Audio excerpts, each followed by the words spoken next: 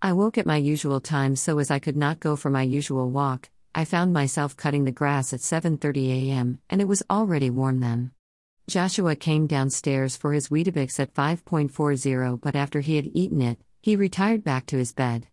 I never like to wake him if he seems to need his sleep. I prefer him to wake naturally, which he did at 10 a.m., by which time I had the car packed and I was ready to set off. So I dressed him quickly, leaving his socks, splints and boots off to keep him cooler in the car. We were away by 10:20 and had the most stunning driving through the Yorkshire Dales and then Cumbria to get to the M6 motorway, which was wonderfully empty and scenic too. I waited until we crossed the border into Scotland before we stopped for lunch at some services by a lake, and we both stretched our legs and enjoyed some lunch before getting back into the hot car. I had another short stop later to close my eyes for 10 minutes, not even getting out of the car. I started to get excited as I saw road signs with familiar town names on them, as it meant we were getting closer to the town where I grew up, and we arrived at the hotel just before 3 p.m. I parked in the disabled bay right outside the entrance and we went inside, with me juggling Joshua in one hand and our suitcase in the other. A friendly receptionist greeted us, and I explained that I had booked a ground floor accessible room for 2 nights, and her face dropped as she stared at the computer. She explained that our room was on the first floor, not the ground floor as I had booked, and she broke the news that there was no lift either. I queried it, of course, as I had made the booking on the telephone myself about 6 weeks earlier. This was not a last-minute trip. I waited to see if she had a solution, but she, though very apologetic, did not have an alternative plan. So I agreed that we would look at the staircase and room to see if it would be feasible. It is an old house, so the staircase was wide and had a banister on his left side going up, so he managed it, slowly, but it was possible. Luckily, as if he was wheelchair-bound, we could not have stayed. She had my suitcase brought up for us and offered us breakfast in our room to avoid unnecessary trips downstairs to the dining room.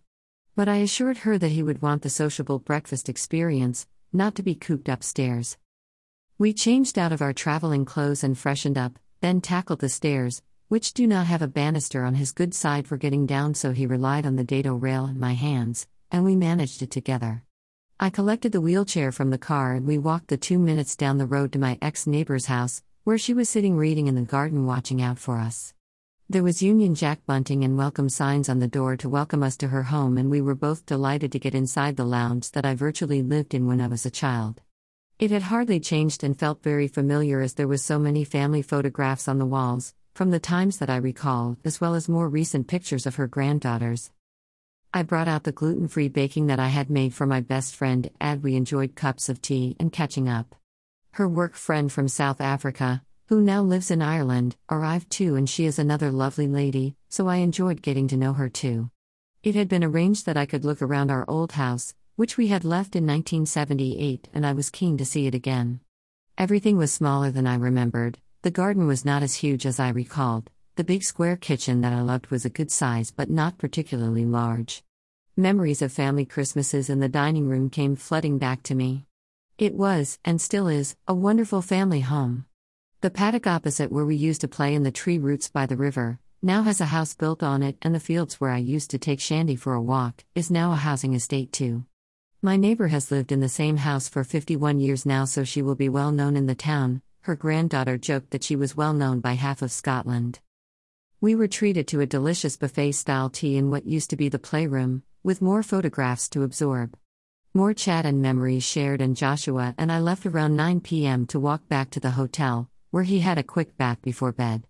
We are sharing a double, but he spread out before I got in, so I had to squeeze around him. After I spoke to my husband to bring him up to date and to check up on how all the dogs were doing without me, I slid into bed around 10:30 p.m., ready for bed too. It had been a long, nostalgic and emotional day, but a very happy one, and I am pleased to be here.